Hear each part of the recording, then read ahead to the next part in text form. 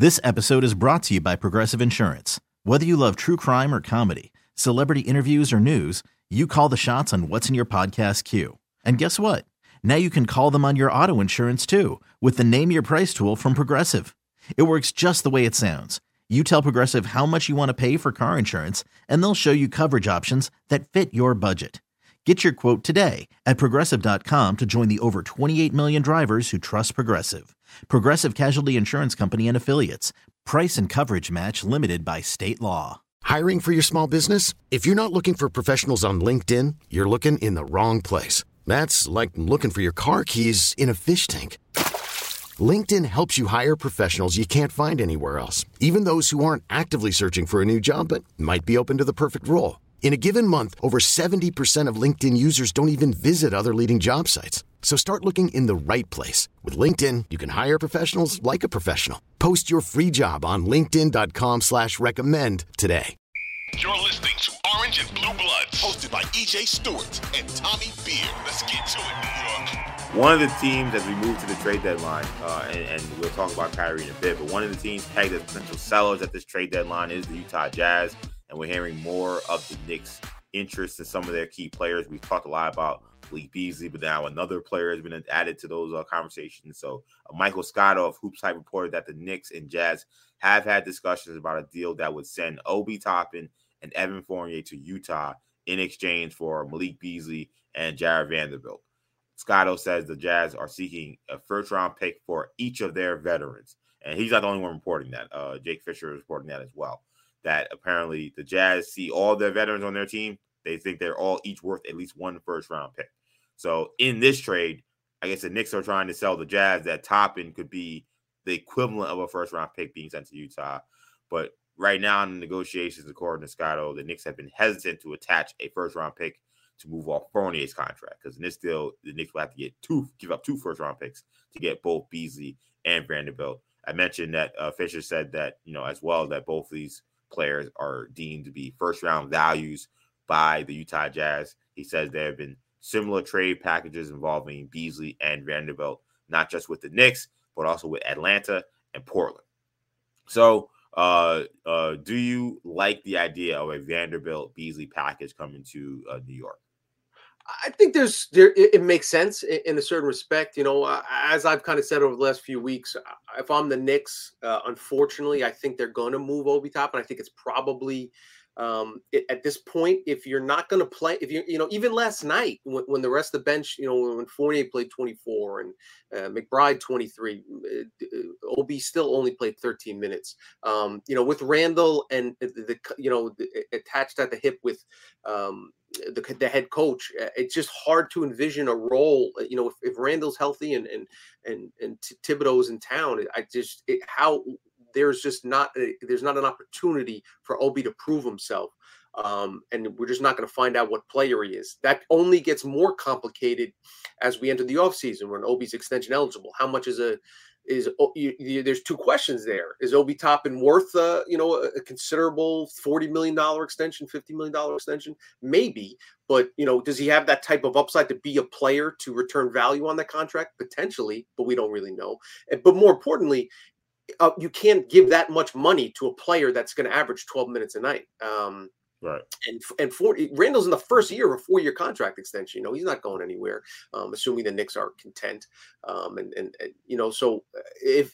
So if you're going to trade Toppin, you should trade him now. In the offseason, his value is going to decrease a little bit from where it is right now. If you wait until next February's deadline, then you're really in trouble, because we saw, the Wizards, for instance, traded Rui Hachimura, a guy who's averaged 14 points per game for his career and, 20 minutes a night. Yeah.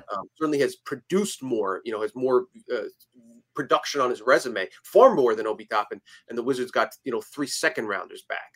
If the Knicks end up using the 8th overall selection on a National College Player of the Year, and 4 years later have 3 second-rounders, to show for it, that's not ideal asset management. So again, part of this whole thing is asset management. You have an asset that has some value, so I expect them to shop Toppin, heavily in the next 3 days. As far as this particular deal is concerned, it makes sense because Vanderbilt's going to give you some defensive versatility. a 6'9" forward, can guard the 4, can guard the 5 a little bit, can guard the 3 a little bit. Certainly not an offensive stud, averages 6 points for his career, but isn't inefficient, 58% shooter, below average 3-pointer. You don't want to taking or making too many threes, 63% free throw shooter. He's going to get he's going to make his bones on the defensive end, as a connector offensively.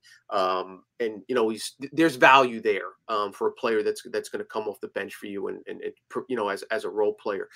Beasley is going to provide the Knicks with offensive sharpshooting. Basically a younger version of Evan Fournier.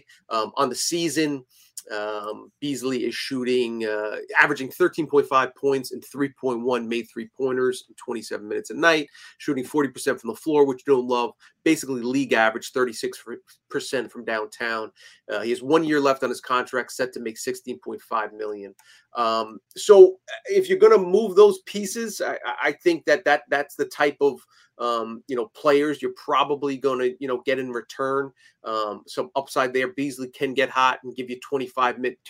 Won't shock if he gives you 25 points on any given night.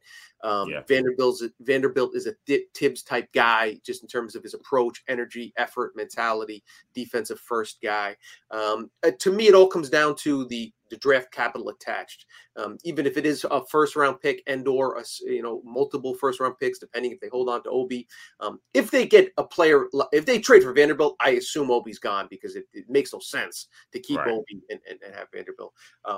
To me, it all comes down to the draft capital. And if it's first round pick and/or picks, it's all about protections. We know that all first round picks are not created equal. Obviously, the Knicks shouldn't even be entertaining any of their unprotected first rounders in 2027 or 2029 or even 2025. If they want to include one of the Wizards pick they have coming back, the Bucks pick they have coming back, that certainly makes more sense. I'm willing to listen. But it's important to note the Knicks and Jazz were on the 1 yard line on the Donovan Mitchell deal, which essentially broke down because the Knicks wanted to have top 5 protections on one of the first round picks they were sending to Utah.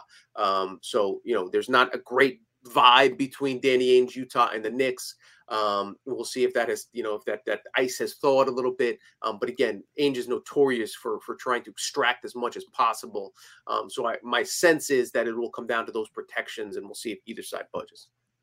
Yeah, I mean, when it comes to this deal that's proposed, I don't love it personally. It's not necessarily. Well, I'll be honest. I've always been a big Obi Toppin fan. If you put me, you got him ahead and say who's my favorite player on this team, it's probably Obi Toppin.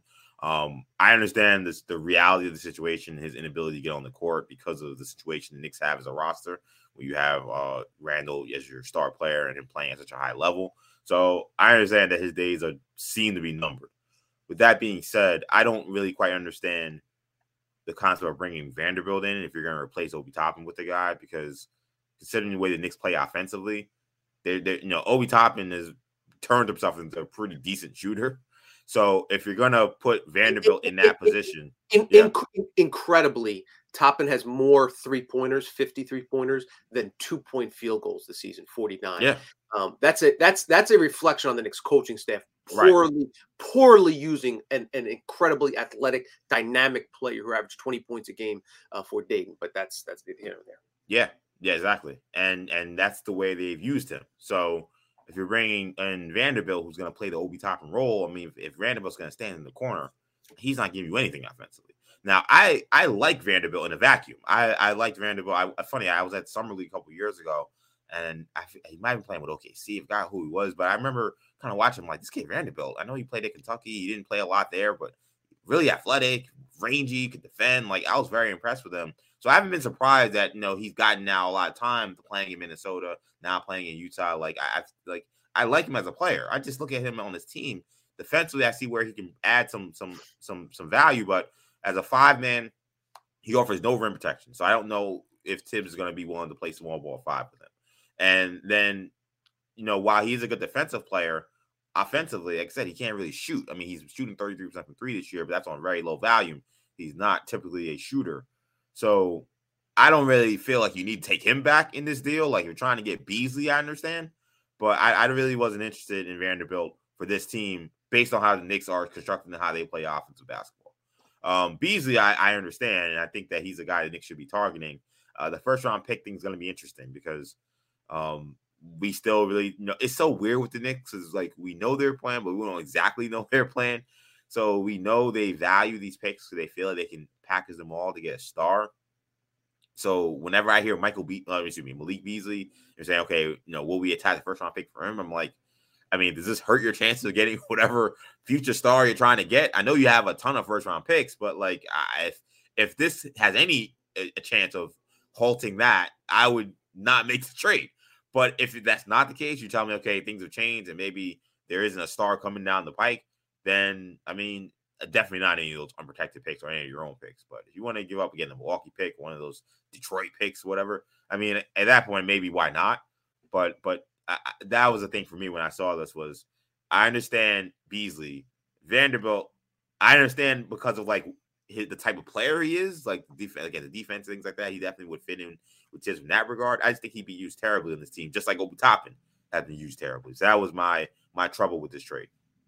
Yeah, I mean, I think Vanderbilt, the idea is you get a guy that doesn't need offense. And, that's basically the way they're using Obi, 13 minutes a night. If he gets a couple shots, great. I think he had 2 field goal attempts. Vanderbilt, he's not going to stretch the floor, and you're probably not going to put him in the corner. Maybe he stays in the dunker spot, but just basically stay out of the way. Let our guys who we want to feed offensively get their shots up, whether it's Randall, whether it's Grimes or, RJ or IQ or Brunson, who was ever playing, with that group. And Vanderbilt would potentially be more content to be less of an offensive threat in that sense. But I see what you're saying. If right now you have Obi standing in the corner, basically, trying to draw his defender out away from the rim, whereas the whoever's defending Vanderbilt, you're letting him shoot. You're letting him shoot. You're weak side helping all day. You're basically 1 foot in the paint, 1 foot outside, and if he takes a 3, you're happy with that offensive possession. So that could be an issue. It's certainly not an ideal marriage, but in a sense, it could be. It would make more sense for him to play that role than kind of misusing Obi. If I'm the Jazz or another team, I love the idea of getting Toppin in-house. And finding out what type of player he can be, because I think he's been badly mismanaged by New York since the minute he arrived. So you're basically, I'd much rather have Obi than a top 10 protected pick or whatever the case might be. I just think there's a lot there. Not only is he going to contribute down the road, but he's going to contribute immediately.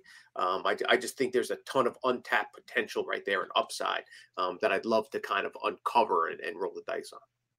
Yeah, it's funny because, like, when I think about it, like, of all the teams Obi Toppin could go to, I would not want to see Danny Ainge get the possibility of unlocking the player that we think Obi Toppin can be. That would definitely not be good news for a lot of Knicks fans. So we'll see what happens. An interesting trade rumor nonetheless. I think the fact that we keep hearing the Knicks attached to Beasley tells me that they're very interested. Now, will a deal happen?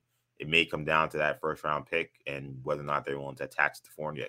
And I don't think I would do it, but again, they do need scoring punch. So if there's not another option anywhere else in terms of getting a guy who can come off the bench and shoot, I know they're looking at Sadiq Bey. You would think maybe Bey will probably also you probably have to attach a protected first for him too. So it should be interesting to follow nonetheless when it comes to the Knicks trade situation with Beasley and some of these other guys. One last point on Vanderbilt, very team-friendly contracts, making $4.6 million next season, 1 year left on his deal. So that's anytime you get a rotation player making less than $5 million, that's great. And one other thing in terms of the whole, you don't want to give up first-round picks because you want that massive pick package that you can send over for a star. Again, I think there is value there, especially a team-friendly contract on Vanderbilt and even Beasley at $16.5 million. It's not bad. If I'm a team that's trading Devin Booker or Karl Anthony Towns, whoever that next star is, just throwing names out, whoever that next star is that demands a trade, if I'm Minnesota or Phoenix or whoever, I'd probably prefer Vanderbilt on a team-friendly contract. Even if you don't want the player immediately, you can flip him to another team for, for another. So there is, just because the Knicks, it's important to keep in mind over the next 3 days, just because if the Knicks do package some of these picks And again, they need to consolidate them in some way, shape, or form. If they do consolidate them for a player, that doesn't preclude them from including that player that they've now received for a star in July or August or next December, whatever the case may be. That is absolutely a fair point and needs to be addressed. So thank you, for, of course, for putting that out there as well.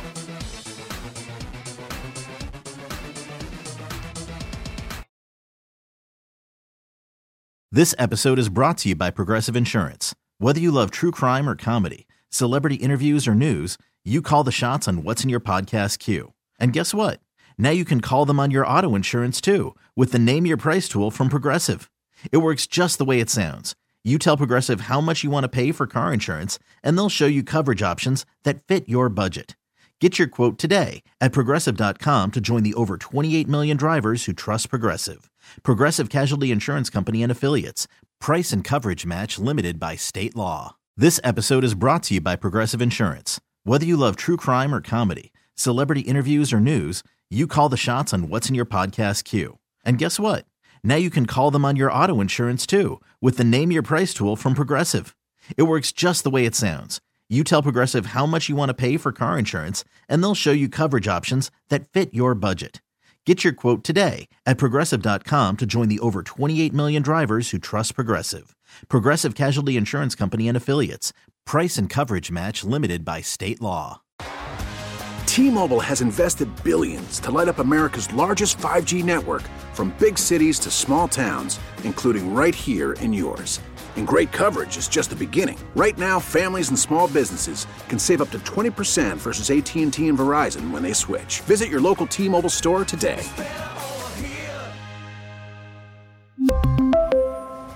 Plan savings with 3 lines of T-Mobile Essentials versus comparable available plans. Plan features and taxes and fees may vary. Odyssey is giving you a chance to win a trip to London to see Taylor Swift at the Eras Tour. It's Tay in the UK. Hey, it's Taylor. Just download the free Odyssey app, log in and listen to a participating station for a minimum of 60 minutes to get your daily entry. And you could win a chance to fly off to London with 3 friends and see Taylor. I can't wait to see you at the Eras Tour in London. For more, go to odyssey.com/Taylor. Tay in the UK. It's on the Odyssey app. Thanks to Republic Records. This is a national contest.